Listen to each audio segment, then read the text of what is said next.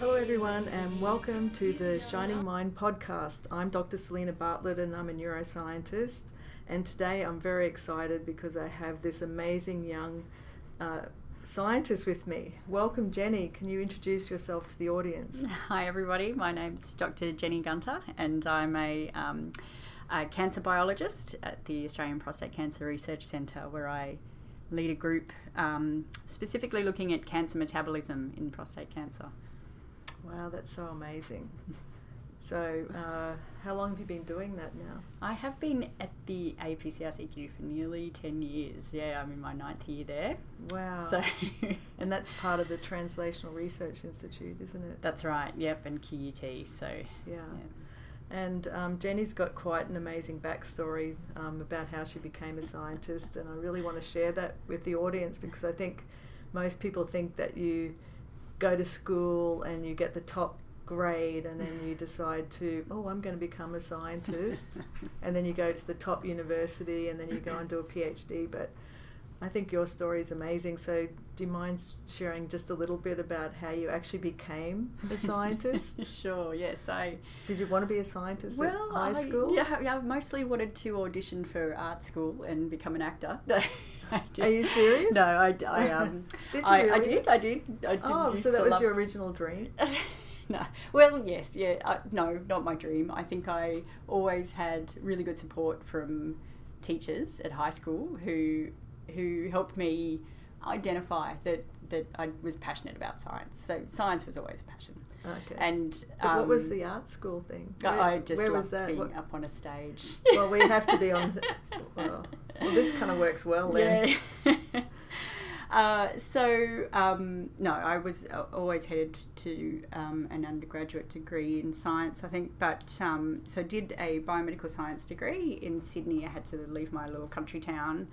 So where did you grow up again? In Albury, down on the Victorian border, and headed to Sydney to do an undergraduate degree, and worked for a while after that in pathology, but realised quickly that it was the inquiry of research that really interested me. So can you remember a moment while you're in the pathology labs were you asking questions or? Oh, I think I wanted to know more about what we were measuring and more about the pathology, and so it was always in that disease science that my interest was the highest. Yeah. And so went and returned to do an honours year back in the day when genetically modifying parts of our tissues was very, very hot topic. So that was the late 90s, and we were looking at ways to try and overcome the immune infiltration that destroys the beta cells in type 1 diabetes by disguising liver cells as beta cells and getting them to be able to produce insulin in response to glucose. Yeah. So for the lay audience, can you describe Sure. that? So your honours project was looking at type 1 diabetes. Yeah, trying to find ways to replace the cells that are destroyed in type 1 diabetes. So at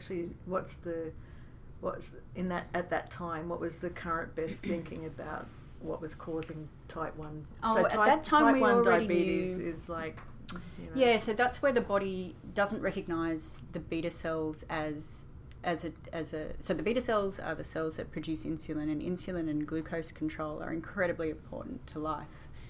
And too much or too little of either of those, of glucose or insulin in your system, actually insulin is the only hormone that will kill us, our only self-producing hormone that is capable of killing us. And so the cells in the body that produce that hormone are destroyed by our own immune system in type 1 diabetes because we fail to... thinking. Yep, yeah. And we knew that at that time. And so we knew even if we got these liver cells to produce insulin, they wouldn't be recognised in the cell. They couldn't be destroyed in the same way as the beta cells were. So there was enough of a disguise around them. Around the beta cells in the pancreas? Around the liver cells that we had got to secrete insulin, so that they wouldn't be under the same attack as the beta cells had been. Right. So we thought we could make a different organ. Yeah, basically, yes, yeah, and give these cells back to patients, take their liver cells, genetically modify them, and give them back so that they could have a replacement for the cells that their immune system had destroyed. Yeah, as part of that disease process. So what was your role in that project? So that was very much a cell biology role, which means I was doing some of that genetic modification. And so what you mean by that is being able to replace the genes, right? Yes, so I was very much still looking in a petri dish at the behaviour of those cells in response to some of the cytokine attack that they would have normally been under. Yeah. And so what's the, just out of interest, what's the percentage do they think is explained by genetics in type 1 diabetes? Oh gosh, yes. There is a genetic component. It sits in the HLA risk group, in the HLA risk with another group of diseases like eczema and asthma and a number of diseases that are interrelated, and there's a genetic component now, and that was in the late 90s, and there's probably a much more better known genetic component as well.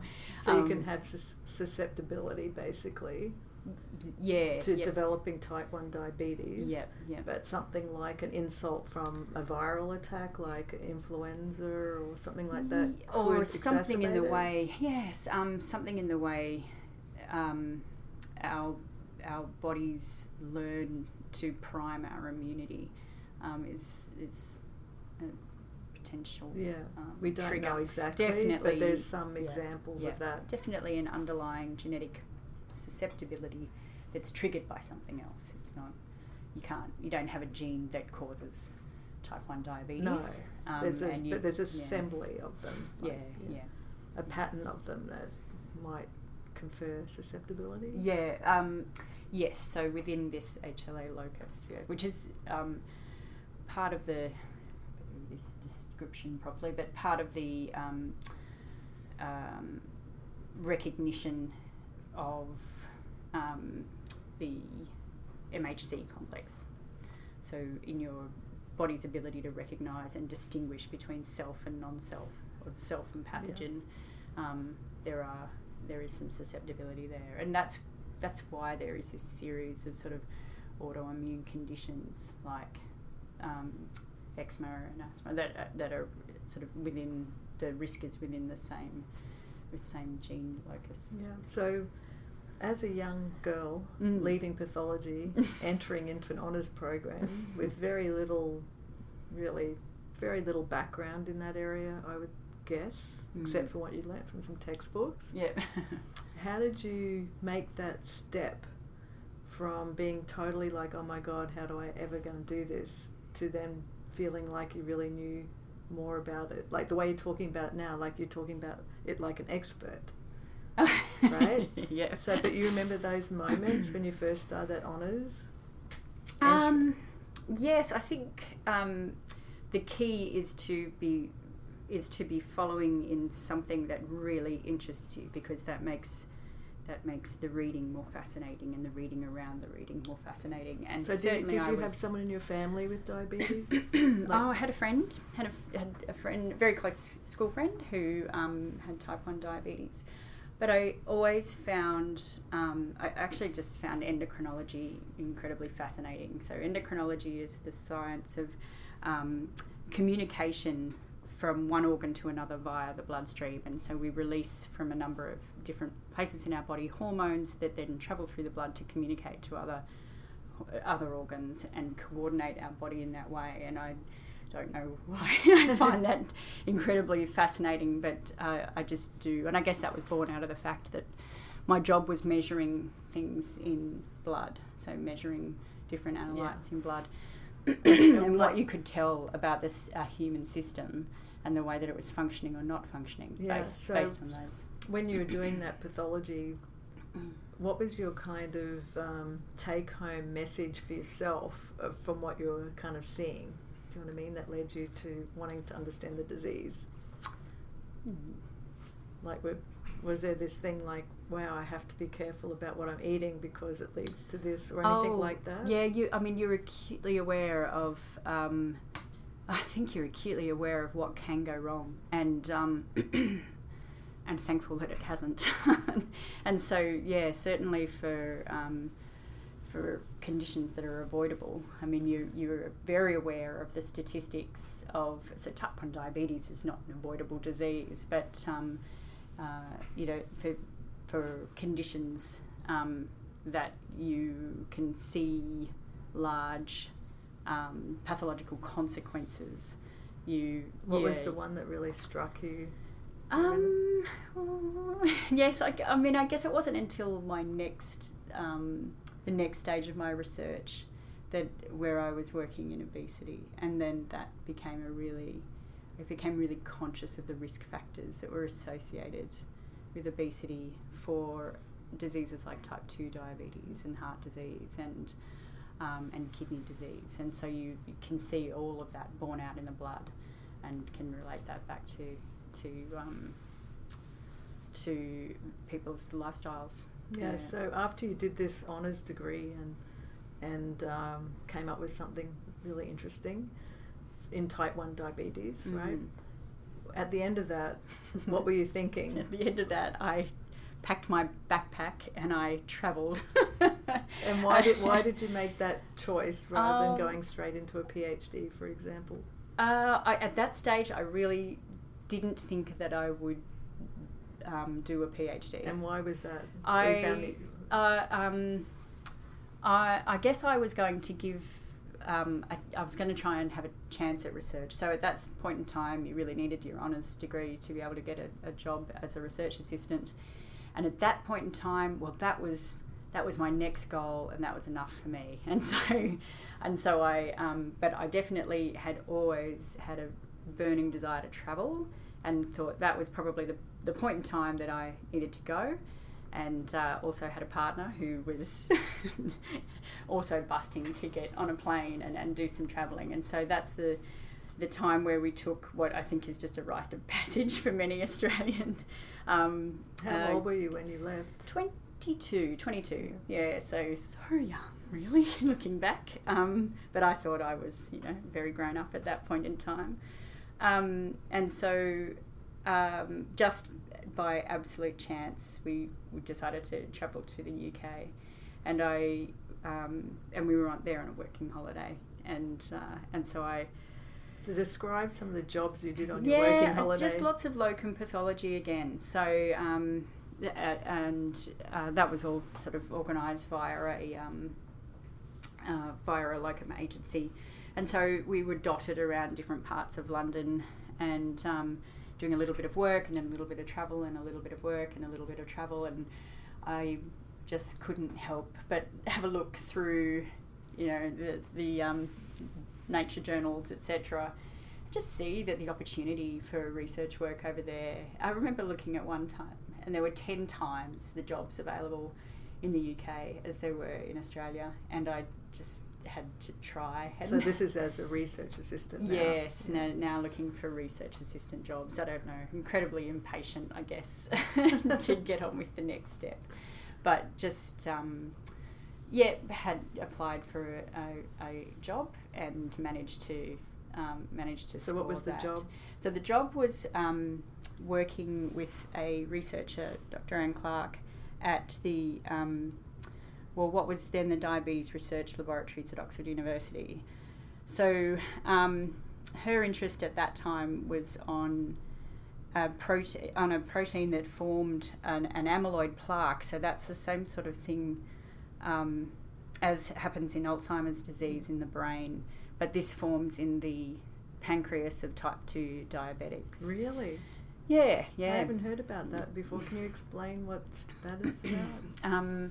So the IAPP the thinking was, well, that's what we were trying to really work out. So this amyloid is laid down, destroying parts of the pancreas. So type 2 diabetes, it develops in a very different way to type 1 diabetes.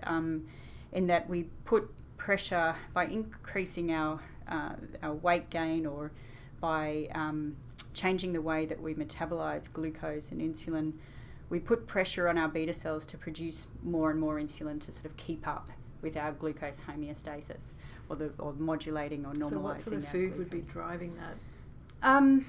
Well, yeah, so too much, really. Just too much of any type of food, except for well, maybe, obviously anything that's calorie rich is going to... So that'd be high-fat food, high sugar-containing foods, processed foods. Exactly right. Too much meat? Not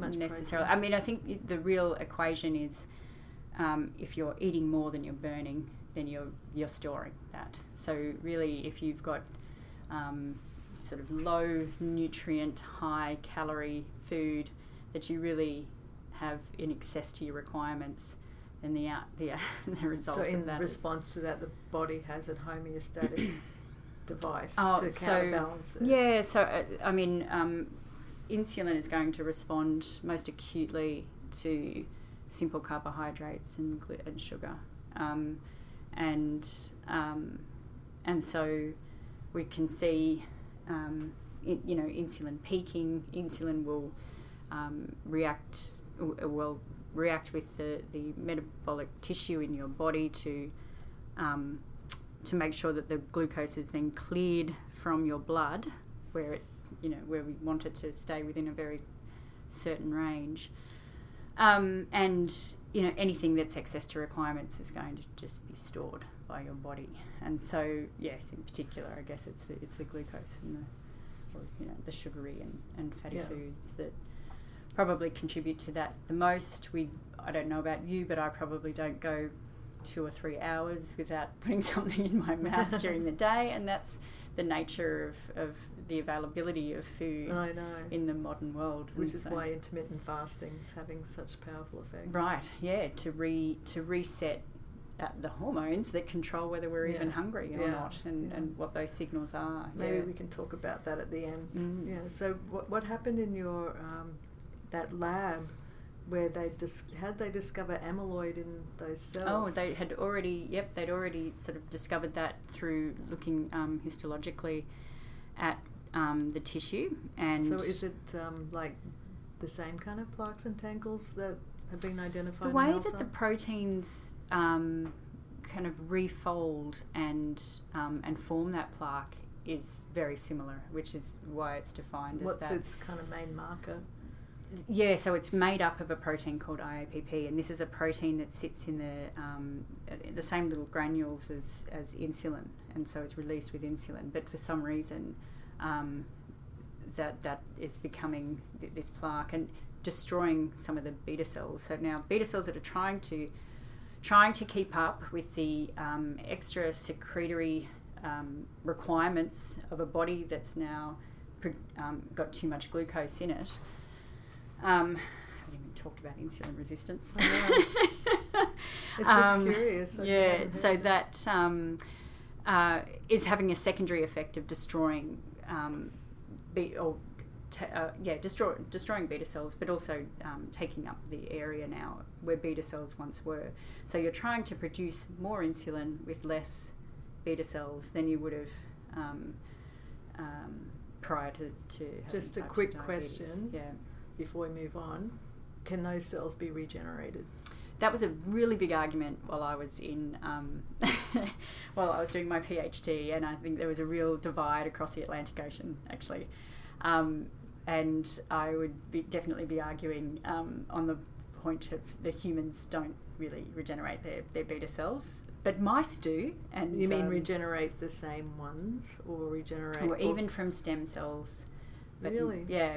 So we can look at. We have a paper actually looking at the accumulation of lipofuscin in beta cells and aging them accordingly, and you can see some beautiful beta cell regeneration in mouse models, and that was an argument that we could find a way to regenerate the beta cells in these patients, but you just don't see the evidence in histology samples or tissue samples when you take them even from people that were obese and humans. Lost a lot of weight, can they regain their insulin sensitivity? Oh, insulin sensitivity? But then also, absolutely. But that's through but with the beta cell mass that they've already got. Yeah. So yes, absolutely. So you're regenerating the health of the ones you actually have, rather than destroying them.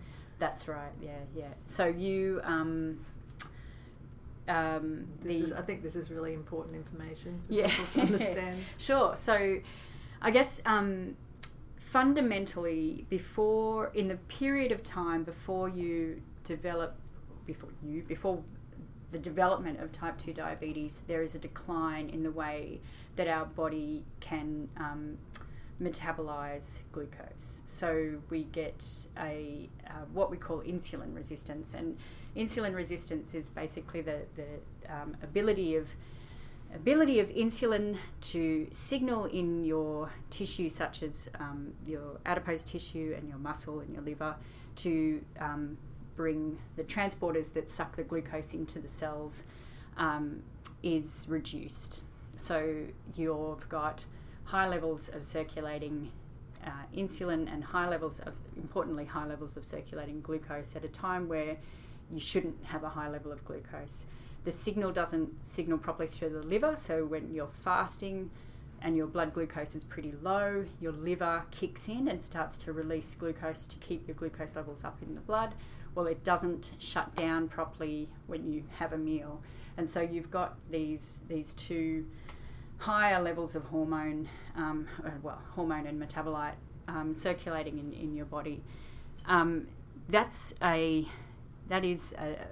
can see improvements in your insulin sensitivity with changes to diet and weight loss and exercise, and that is reversible. But you can't. The ability of your body and your body is able to adjust to the amount of insulin that it needs to produce to accommodate those changes to your glucose levels to a point. But certainly amyloid deposition is incompatible with an improvement in your at least in the beta cells that you lose with that amyloid deposition. But certainly you can ask a lot of the remaining beta cells under the right conditions. Yeah, that's cool. So Jenny, then you went on and did a PhD in the same lab. I did, yes. Was it on the same subject? It was partly that, but actually by then we were really seeing the relationship really trying to understand the relationship between obesity, type 2 diabetes, and we were looking at specifically the effects of fatty acids and the sort of increased availability of those fatty acids on beta cell function. And so the second half of my work there was looking at the cell biology and how increased lipids were affecting glucose-stimulated insulin secretion. Oh, that's cool. And, So tell me, what were some of the challenges you faced? Well, I mean, doing a PhD at Oxford is no easy task, is it? Well, no. I think I was telling you the other day that I kept waiting for somebody to tap me on the shoulder and remind me that I'd gone to a little regional high school in Australia, and what did I think I was doing there? So I absolutely fostered a really good sense of imposter syndrome at Oxford. Well, it's a very old university with a lot of history, and especially being a young woman. I think, when did you do your PhD again?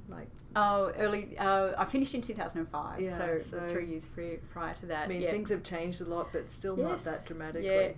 Can you talk a little bit? I'm just curious about some of the challenges you faced while you were there doing a PhD. What made you keep going when I'm sure there's many times you think it was too hard? Definitely. And I definitely had a conversation. I had just the most amazing and supportive supervisor there, and she was completely instrumental in me staying. There were definitely things happening back here in Australia, including the diagnosis of cancer in my own father, that I wanted to come back and just be close to family and just be at home and And of course, there are always challenges in a PhD scientifically.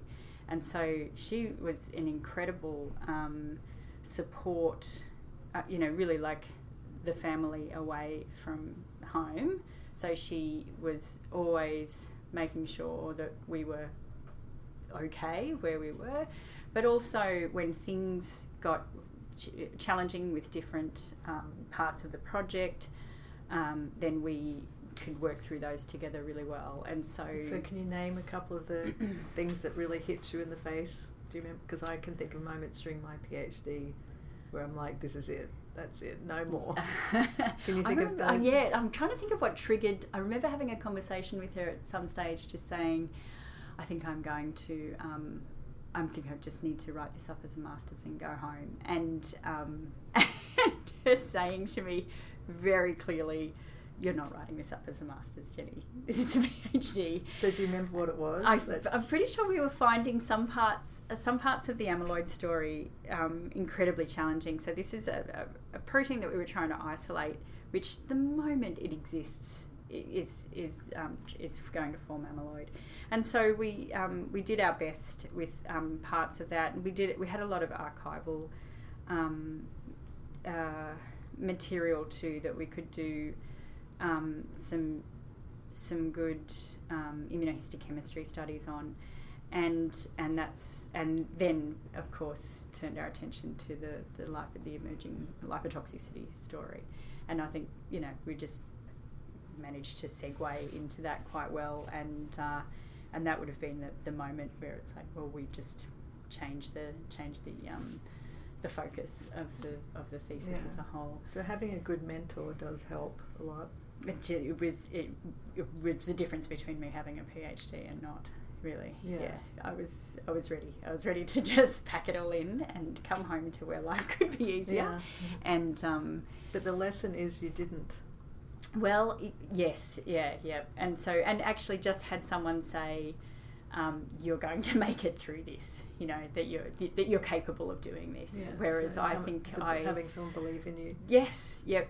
At a moment where I probably just didn't think I was in the right place at all. Well, part of our podcast together is really that moment you just described, is to scale that to as many people as possible that may not get that same particular help.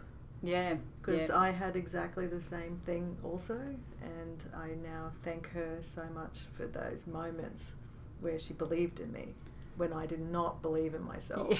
Yes. So that's part of what we're trying to do here, is help people understand that you've just got to get up and know tomorrow is another day.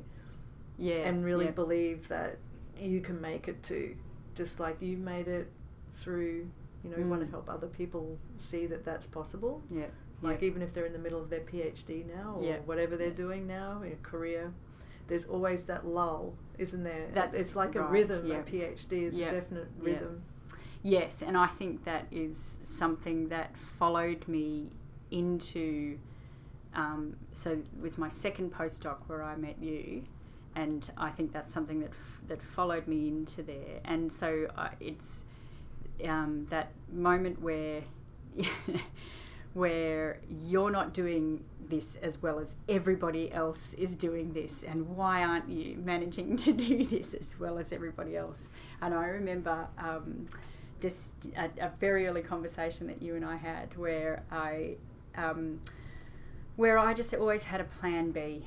I just always had, okay, what am I going to do when this job runs out? Because it was such a certainty to me that this job was I was coming to Brisbane to do 2 years of a postdoc, and then I would have to think of something else to do with my PhD, because I just didn't understand how I could possibly sustain a research career. And you were the first person who ever said to me, put that down. We are not going to worry about plan B, okay? We will worry about that if we need to worry about it. And so much of my headspace that I wasted thinking about, what am I going to do when I don't get this grant? What am I going to do when I don't get this fellowship? Was just, I got to just tuck that in a box and just put it away in a dark drawer somewhere and not think about it and not waste that energy thinking about what was in that box. I'll get that box out, and I need to get that box out. And in the meantime, I'm going to turn around and focus on the research that I am funded for. And yeah, the freedom of leaving behind. Old Jenny. Yes. Well, and just the Jenny, the doubtful part of the doubtful Jenny. Part of the doubtful Jenny is still with me. Yeah. Well, but that's human nature. Yeah. Everyone has that inside them. But I think what you're talking about is really the mindset of your brain will take you to wherever you want to take it. Yeah, and by splitting it like that, it's taking you in both directions. Yes, exactly. It is. I'm going to give you the worst case scenario first, Jenny, and then when we've dealt with that, we can, whatever energy we've got left, we can focus on what we were supposed to be focusing on the whole time. And that was definitely the person that you met when we first met. Yeah, and I think the interesting thing was in that group of women all struggling, that voice you start to see was a voice in everyone's head. Yes. And sometimes you think you're the only person that has that voice. Yeah. But I just want to say that doubtful Jenny came from a PhD in Oxford to a what position at the University of Queensland? You won a fellowship. I did win a fellowship. Yeah. Which is just outstanding.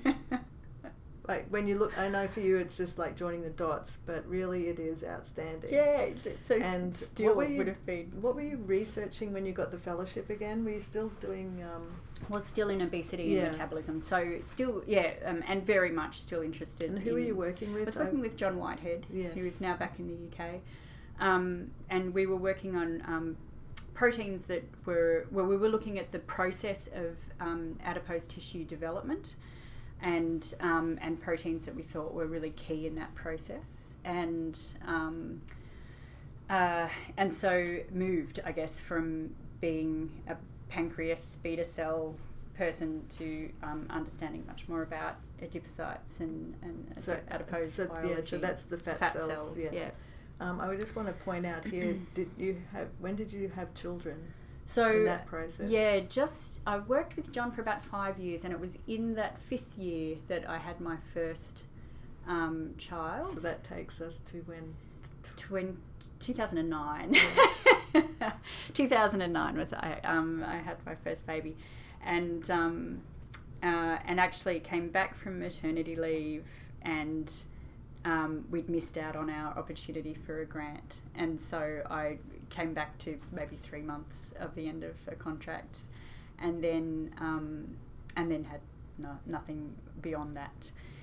And so definitely that was the time that I was definitely leaving research. Well, especially now you have the maternal hormones. Right, yes. Gee, I remember that. Why would I?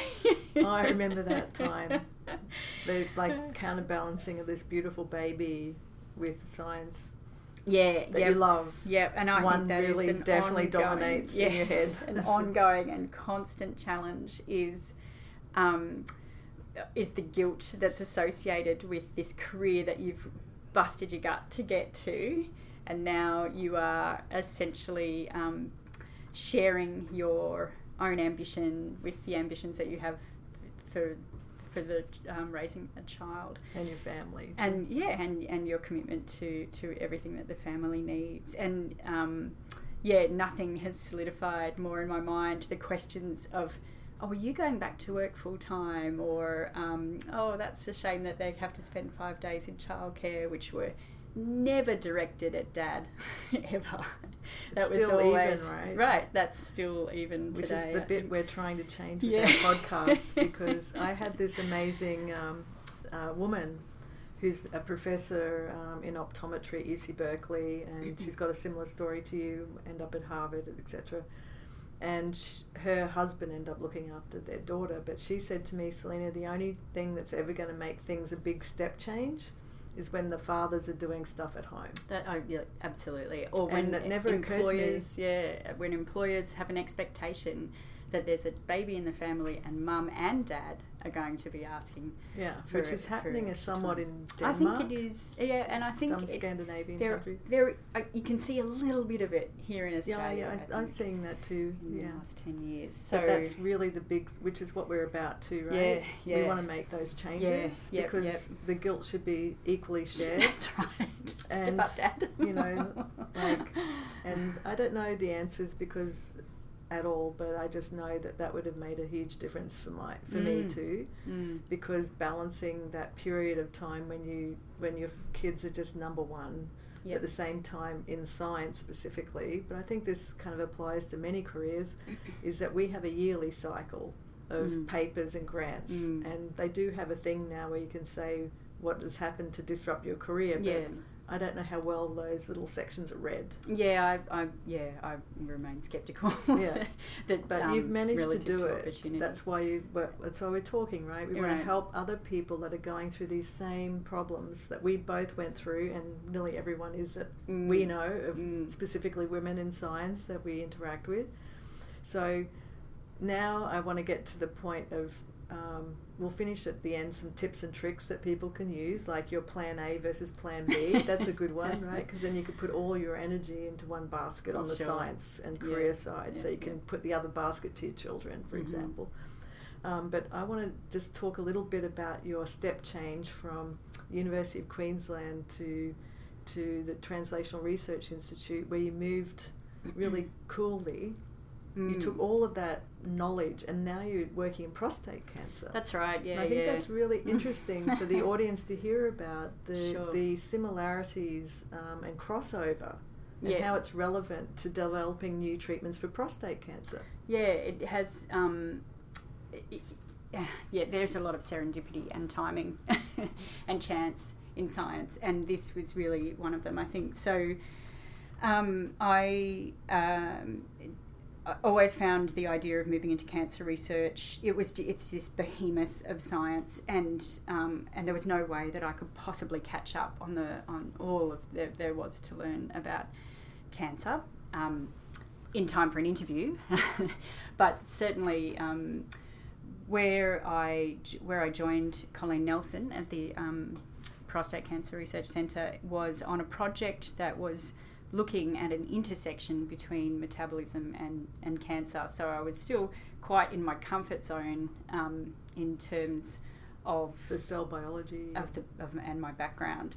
So and you're funded by the Movember, right? We were funded by Movember for which is a number of fantastic. the prostate cancer. So it's nice for people to hear what that money's been doing too. Oh gosh, they are major funders of prostate cancer research in Australia, and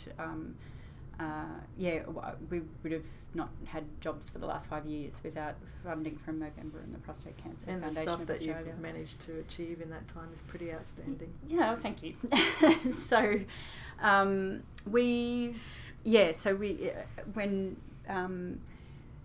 typically under with a localized with a diagnosis of localized prostate cancer, there's an excellent survival expectation for men who are caught early enough to get that disease. So they'll either undertake radiation or surgery to remove the prostate, and there's a 99% survival 5 years after that. So just really great statistics. But for some men who are diagnosed with metastatic disease, or this is where the disease has already come outside the prostate, or if that primary therapy fails, then what we know about prostate cancer is that it's very it's dependent on androgens for growth. So it's dependent on, again, the hormone testosterone to grow. And so the therapy, which has been used for 50 years, is to deny testosterone to that to the tumour. And these days that's done with a hormone that blocks the receptor in the brain that then produces the testosterone in the testes. So you stop the production of testosterone. But that actually has really profound metabolic effects in men. They actually do much better when they have testosterone. And that's where our interest is derived from. So they're men who then develop metabolic side effects. They develop an insulin resistance, so their insulin increases in their blood, and their ability to clear that insulin is reduced. And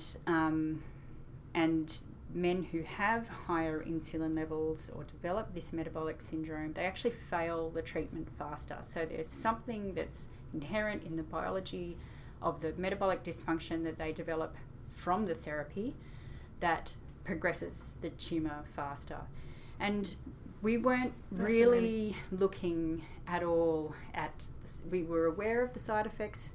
We knew these men who can sometimes be on this anti-androgen therapy for years were then developing metabolic symptoms that actually put them at risk of cardiovascular disease, etc. So we were kind of giving them a second chronic disease. Would they get metabolic dysfunction, like become overweight too? Like it definitely changes their muscle mass to fat mass. Yes, yeah.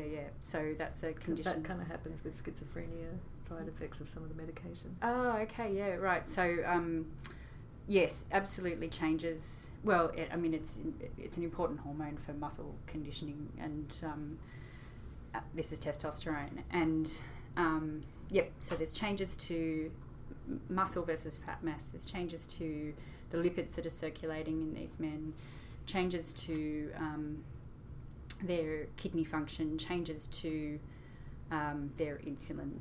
And the insulin happens within weeks of commencing therapy. So you can see the development of insulin resistance within about 2 weeks. But really by 3 months, you've definitely got a deterioration in there. So what did they do to...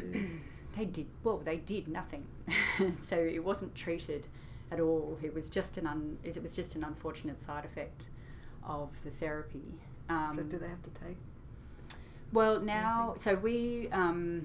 what was unknown was, one of our first thoughts, I guess, was, well, why can't we use... I guess the other important factor actually is while the rest of the body is becoming insulin resistant, we now know that the tumours are becoming they're increasing the amount of insulin receptors that they have available to signal, and that insulin signalling it will drive pathways inside a tumour cell that increase its growth, so really promote these cancer pathways, and as well as increasing their metabolism and allowing them to store very useful fuels for cell division as well.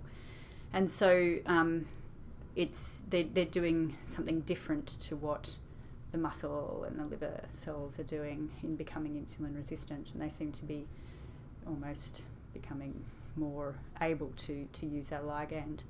You can't just block an insulin receptor because that's quite catastrophic metabolically to a person to do that. As I said, it's one of these, it's a very critical hormone, and it needs to be able to signal through the rest of the body. So it's not a great target for cancer, but there are drugs that we use for the treatment of type 2 diabetes that can improve the insulin sensitivity, like metformin. So could we not apply these drugs to limit the amount of ligand that's signalling to the tumour? What's your view on fasting in this case?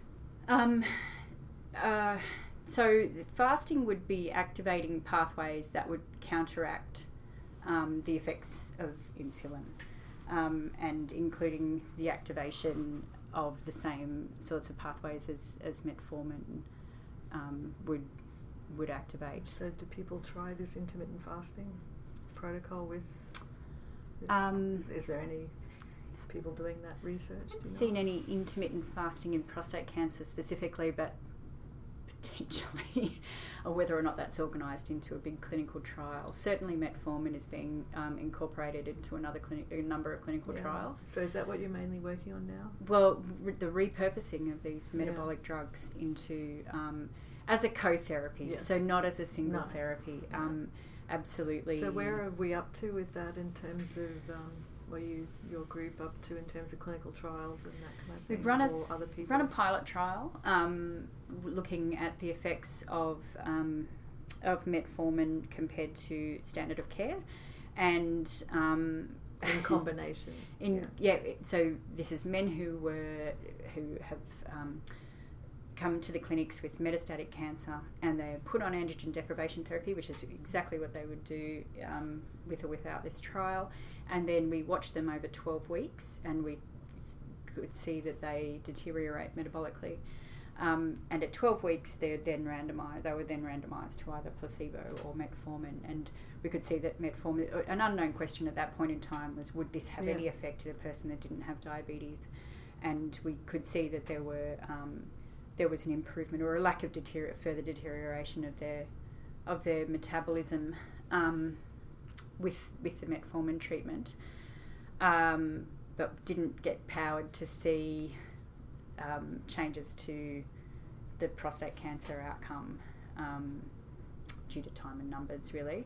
At the same time, as we were recruiting the CHARTED trial, which was a trial that took these same men and gave them adjuvant chemotherapy, so that's chemotherapy alongside the hormone therapy, and that proved to be efficacious. And so a lot of our men, if they were healthy enough to go into chemo, followed the results of this CHARTED trial. So there was a change in the clinical management of our cohort at the same time. This is one of the moments in science that that ruffles the feathers a little. But what we've continued to do actually is we try and understand more of the cell biology of what's occurring in this androgen-deprived prostate cancers and prostate tumours when we use this secondary drug. And certainly there's a number of other drugs that we and others around the world are trying to sort of capitalise on the way that the tumour cells rewire their metabolism in response to that first therapy, really of hormone therapy. Yep. And so in a way that non-cancer cells don't seem to use or use less, this rewiring that occurs in cancer cells to begin with. And what's the rewiring from to? Well, we used to think it was a nice and simple explanation of potentially becoming more glycolytic, which is a description of sort of bypassing the need for so much of the metabolism to go through the mitochondria and use a lactate pathway. And the reason that cells tend to do that is because a number of the intermediate metabolites in if anyone remembers their TCA cycle, so this is the mitochondria is the little powerhouse of the cell, and it's producing most of the energy for the cell. And some of the metabolites that occur within the pathway that the cells undertake, or the mitochondria undertakes to make that energy, can inhibit cell cycle essentially. And so you bypass that so that you lift that inhibition, and that takes you down the glycolytic pathway. That's looking just at glucose, and we've been really focused on glucose in cancer cell metabolism. And as we go through some of our sort of big data sets and understand better the complexity of the way that that cancer cells are in fact metabolizing, particularly in response to therapy, is that they will salvage energy from anywhere, and they are trying desperately to keep acetyl-CoA pools and pyruvate pools and a number of amino acid pools just ready for action.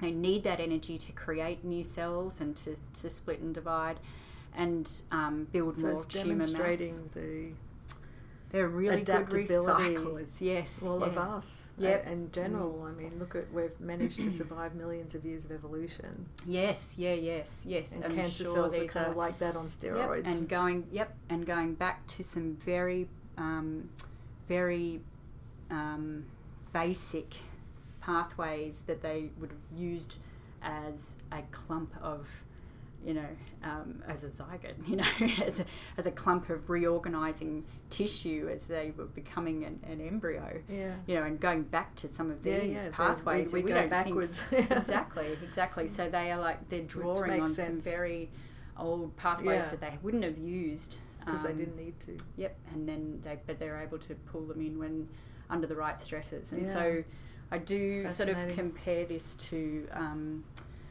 a map of the London Underground. It's my favourite analogy, which is, you see that there's a block at Oxford Circus, but there is going to be a way that you can still make it to your destination. You just might have to go back and take a different line. So where are you going? Like you want to go to Piccadilly? Yeah, exactly. And there's a block somewhere.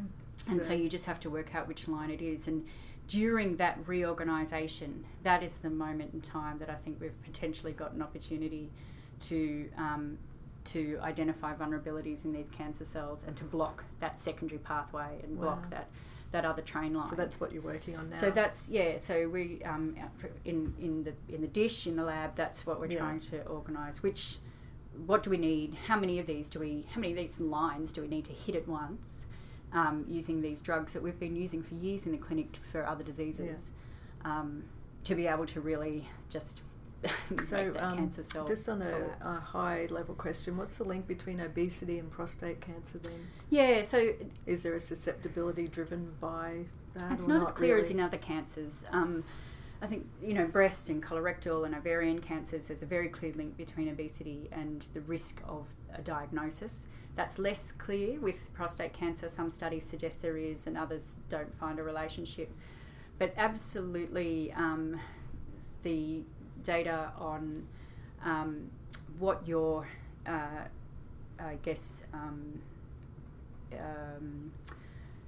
obesity status or the amount of fat mass that you have or your insulin signaling or your insulin sensitivity at the time of a diagnosis, the relationship between that and the aggression of your disease or your survival time or your response to therapy, those sorts of things are very much shown to have a relationship. So what I'm hearing then is it's not necessarily obesity, but it could be your fitness level.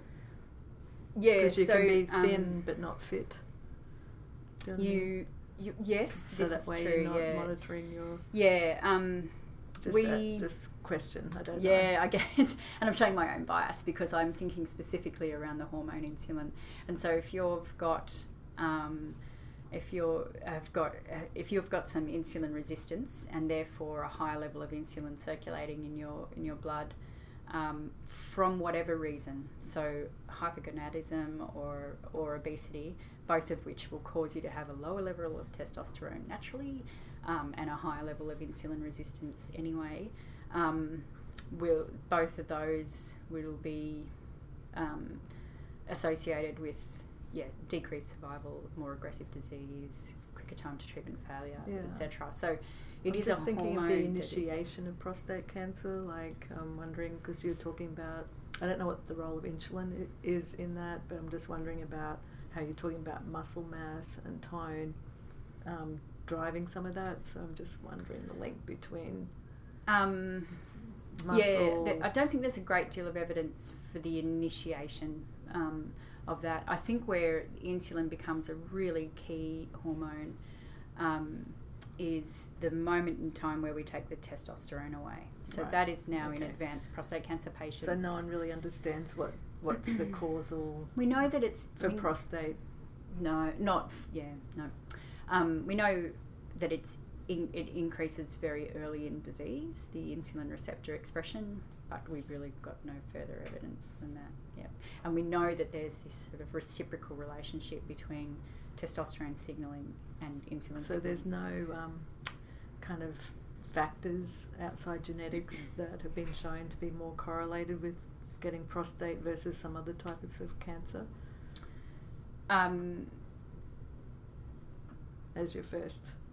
It's not as clear cut as other cancers, I think. Yeah, other cancers there's definitely, colorectal and bowel cancer, for example. I mean, we would have a fraction of, like a tiny fraction of the amount of patients if obesity was taken out as a risk factor.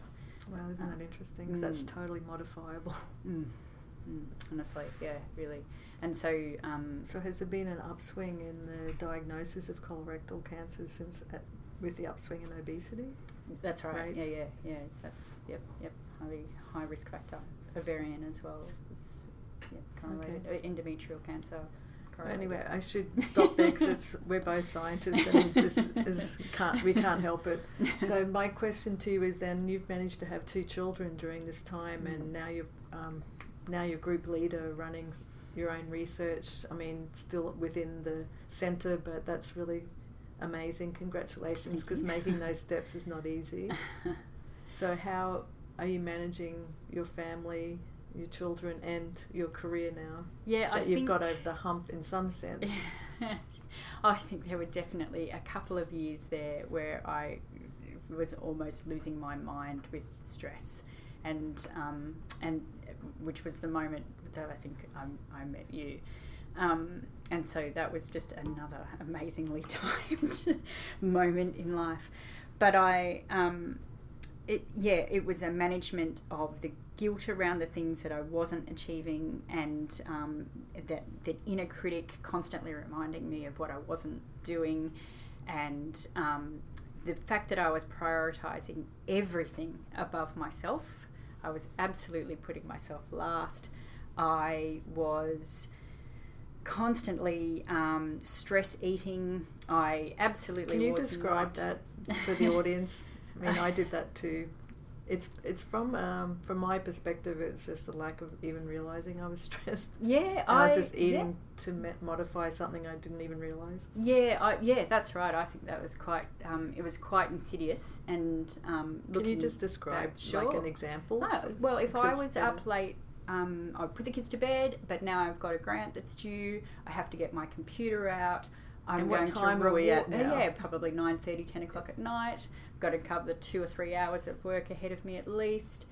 I'm going to reward myself. I'm going to make myself a cup of tea or maybe something stronger, and I'm going to open a box of chocolate biscuits, and I'm going to eat those with that as well, because damn it, I deserve this because I'm working so hard. And you need the energy to stay awake. Yeah, that's right. This is good energy that I need, even though I'm really not prioritising any kind of exercise to balance that back out again. Well, you don't even think the comfort that is not even your head.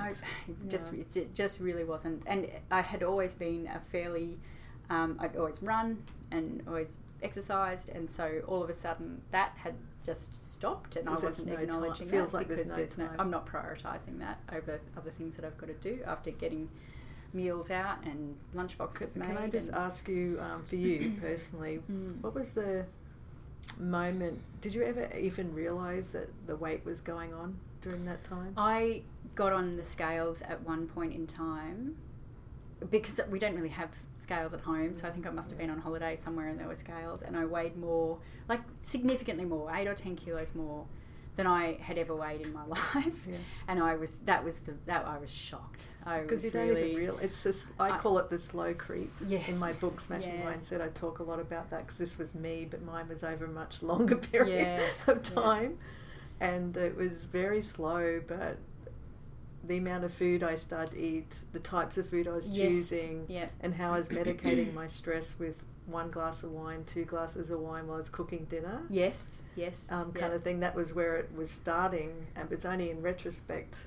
But during that time, my mother used to call me and say, "Are you exercising? You're over 40 now, you need to exercise." And I'd go, and I'd just get really mad at her. Same, yes. And I'd go, what, at 3 o'clock in the morning? And at 10 o'clock at night? It's really funny you should say that, 10 o'clock at night too, and I'll come to that in a minute. But absolutely. Like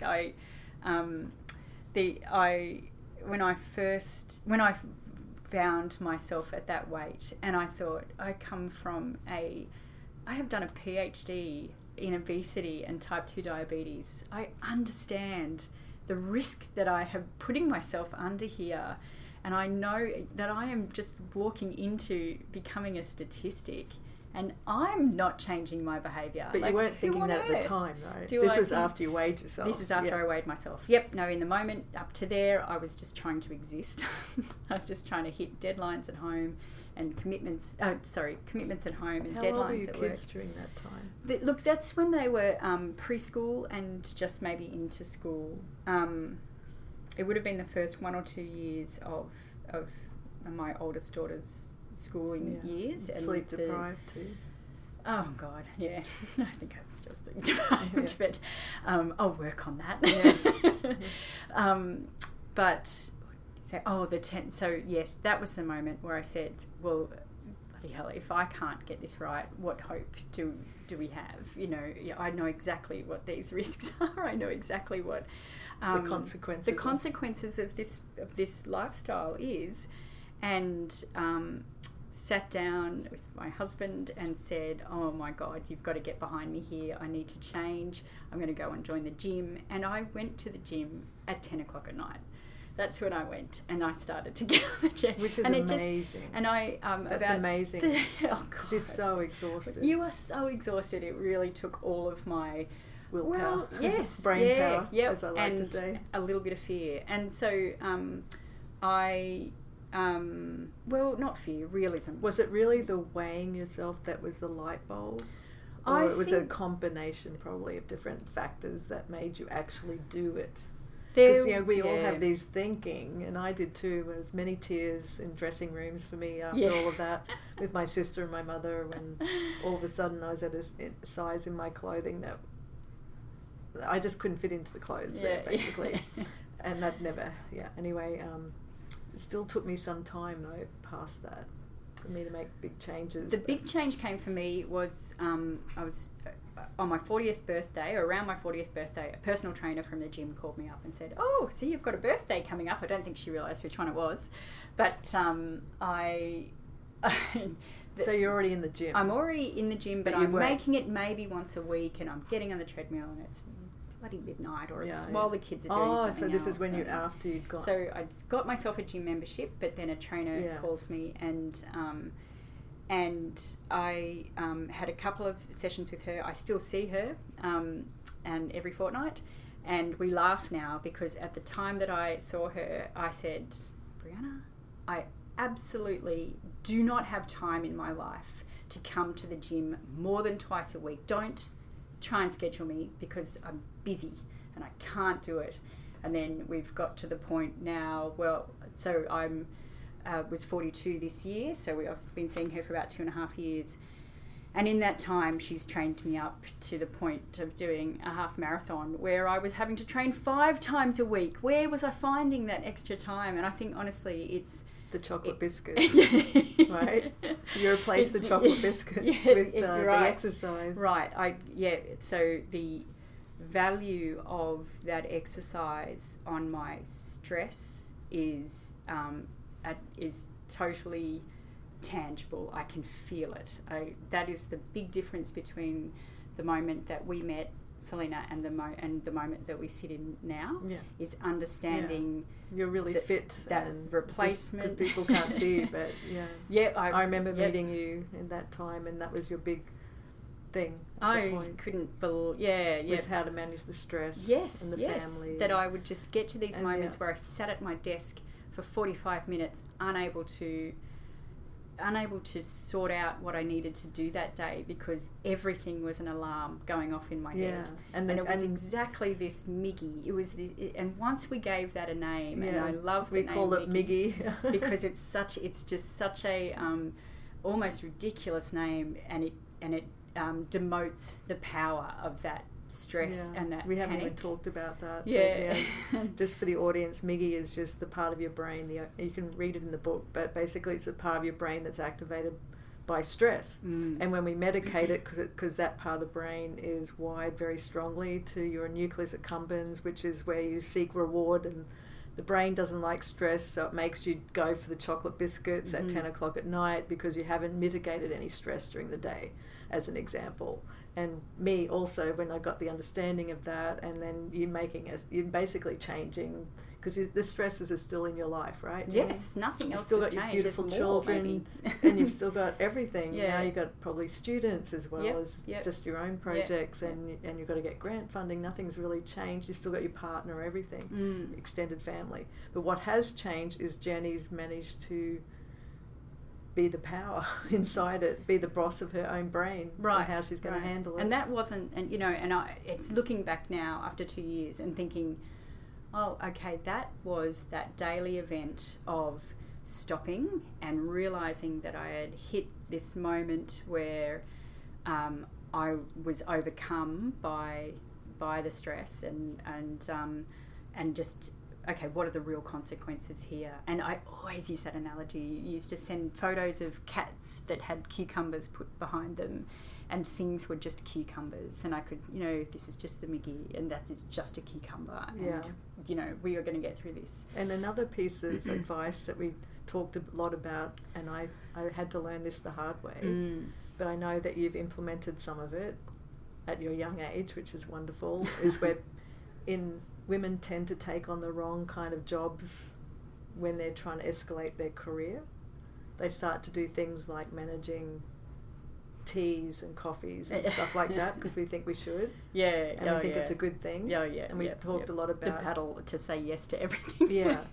Because we tend to be nurturers and carers, which is wonderful, but at the same time it doesn't add to your career necessarily. Yeah. So I think some of those decisions were really good that you made too. Yeah, being not really easy. No, and against my instinct, like you say. Yeah.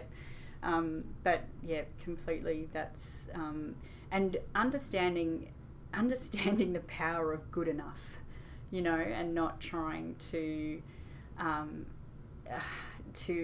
spend more time and energy on something where what you've got is completely adequate for the job that it's got to do. And so you know, I think as scientists we are completely trained out of that thinking. You know, we absolutely want to have all bars covered and all possibilities explained. So can I just ask you on the exercise at 10 o'clock at night, do you still do 10 o'clock at night, or were you able to change that, or did you stop doing the chocolate biscuits for the audience? So absolutely would say that I've replaced the chocolate biscuits with a box of vegetables, because I don't reach for food in the way that I used to. It's not a reward for me now. How long did it take you? Would you say? People always ask that. How do I get started? How long is it going to take? Look, I think the daily reminder was incredibly important because it made you rethink it. Now, if you think it and you still just want that Kit Kat, then have it. Yeah, have it. Don't guilt yourself about it. But that rethink, it was an important step, and I would say it was maybe 6 to 12 months that I started to see that big behaviour change. But it was replaced with something else, and so it was replaced with I've got a stressful thing that I've got to come home to. Actually, if I just go and spend 45 minutes at the gym, I'll come home with higher energy levels anyway. Which is the counterintuitive. I know. Because when we're in that space, we think we don't have more energy to give. Yeah. But actually, what I discovered too is it actually gave me more energy. It does. It wakes you up nicely. So obviously, I still do sneak to the gym after the kids have gone to bed, but not exclusively. So there are, it is just something that was brought back into an expectation of my family life that Jenny goes to the gym. I'm going to go to the gym, and Mum's going to go and do some exercise now. And the whole family benefits, right? Yeah, right, 30, 45 minutes, maybe an hour. But then the kids are seeing that they should be doing that too. The behaviour modelled, it's and the accommodation that mums need to do these things. They don't need to be there every hour of every day, and you can say goodbye to them for a short amount of time while they do some self-care. Yeah. That has taken, I think I've only reflected on that in maybe the last 6 months and just thought, when did that happen? Yeah. Actually, that has happened in a very gradual manner over probably the last 2 years. Because I wish I did it at 40, not 50. Well, thank you, because you totally catalysed that change in me. Well, we're going to run out of time now, but thank you for your time so far.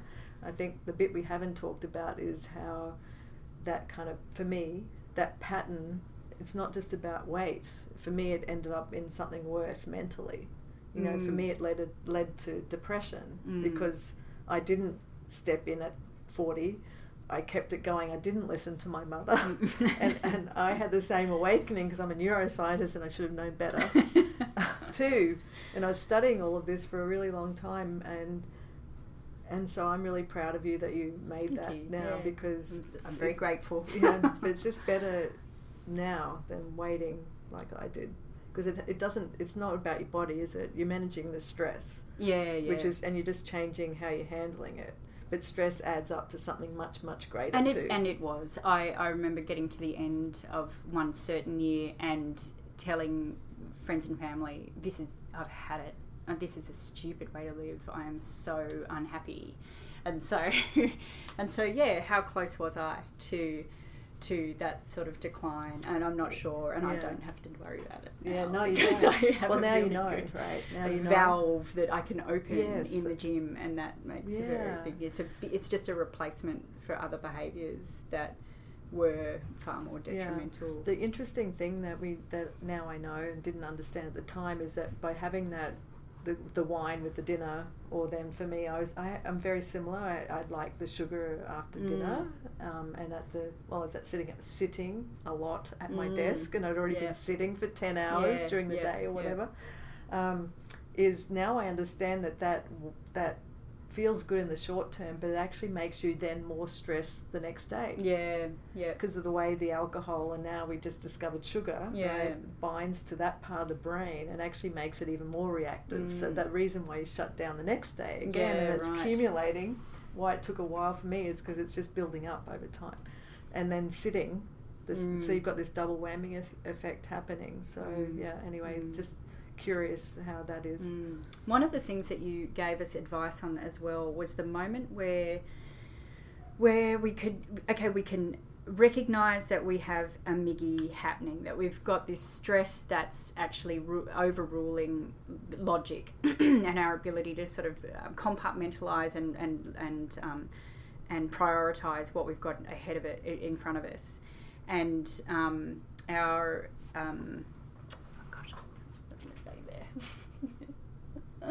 just how you handle it during the day instead of letting it build up.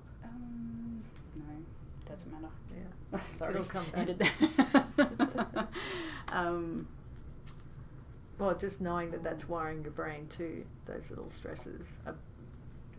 Unless you do what you're doing, then you are wiring your brain in that direction too, and that you can't think clearly when that's happening. So during the day, when you're doing your work or whatever, you can't do your optimal work when you've always got that on the background. Yeah, well, right, exactly. Like if you can't even write yourself a priority list because you're so stressed about how long that list is. And also learning it comes in from multiple generations.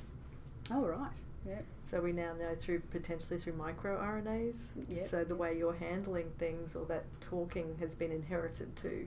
So you actually can't change that fact. So the only thing you can change is making these changes. Yeah, right. Because now slowly. we're going to be changing it for your kids too, because they're going to be mirroring your behaviour. Yeah. Well, gosh, yes. Add to the guilt. Not meant to. So, thank you so much for everything you're doing for science. Thank you for everything you're doing and for women, scientists. And for women. Know that you can become a scientist and have a family. You know, you're managing it all in some sense. I'd love you to give some advice to some young women that are thinking that science isn't really for them, or it's for geeks or nerds or things like that. I think we have a fun life. Oh yeah, There's nothing quite like scientific inquiry and discovery in terms of life work. Yep. Often in moments where I've thought this is insane and this week is insane and this lifestyle is crazy, that moment I've asked myself, well, what else would you do?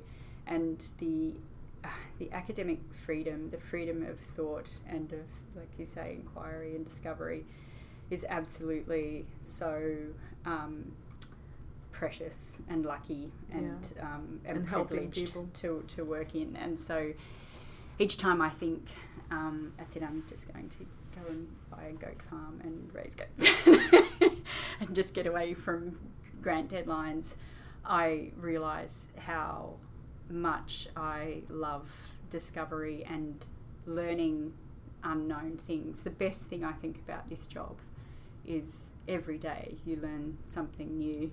It's also sometimes the most exhausting thing about this job is that you have to learn something new. But absolutely, it's such a lucky job. I often think of it. I only learnt about Hump Day recently. Oh yeah, because I never knew about Hump Day. And all of this, because for me personally, Friday is the same as Monday to me. Yeah, right. And Saturday and Sunday for me, it's all like I feel like it's not that I just work, but I think I have a mixed emotion about Friday. Friday is the end of a week and look back at what you've achieved, but it's also a moment where it's like, look what I didn't get done. I can't remember the job. But you're not looking forward to it because you hate your job. Looking forward to the weekend. Right, yeah, no, it's the end of, it's like, okay, well, that's what we got done this week. And so, like you say, it's not a job that you tick all the boxes and go home on Friday night and everything's done. It's absolutely not a job like that. But it's just so, for me personally, I feel so grateful to have found it for me, because I feel like it's a purpose, like a very strong reason to live. Absolutely, yeah. And it's a purpose outside of myself. Yeah, because you're trying to help other people. There's nothing like it. That's an incredibly rewarding part of the job, and I think that's what it would be very difficult to replace. And so on those days, it's like, get a grip. You don't want to be doing anything else. You just need to take some deep breaths and. So I think what we'd like to see is that although there are these challenges, which is really like any job, to be honest, and especially going to the future where everything's really changing so rapidly with innovation and robots, etc. I just love to see more women come in and try it. Yeah. And I think the visibility of women in higher positions as well. I mean, that has changed so much since I was doing my PhD, where you were told you choose a career or a family, which is probably why I never imagined the career in any really long-term sense, because that wasn't a binary decision for me. It was like, not mutually exclusive. So that has definitely changed, and we're in an environment, particularly the TRI, I think, where we see women in those positions, and you more and more so now. You can be it. It's much easier. Yeah. Well, I remember and partly why I want this series in the podcast is because when I was doing a postdoc at the John Curtin School in Canberra, back then a man stood up and said he wanted to create a women's only position, senior position, so young women like myself, I was in the audience, could have someone to look up to. And there was only 2 senior people that were women back in the day, and he said, let's face it, there's a men's locker room out there and women aren't invited, so they don't get the same opportunities for these reasons you're talking about. So this was in the 90s, and the only 2 people that shot down that were the women in the room. Oh God. And so at the time I was just a postdoc, I hadn't had children yet, and I'm like, damn it, if that ever happens and I'm in a position to change that, I'm going to bring them with me. I'm not going to do that, because it was so disheartening. Yeah. Because at the time, the immediate thought to me was like, this room is not probably 80% senior men. They all have families. Right. Yes. And these it's are like, all why dads. can't I have a family and be a scientist? And so that's partly why I want to do this too.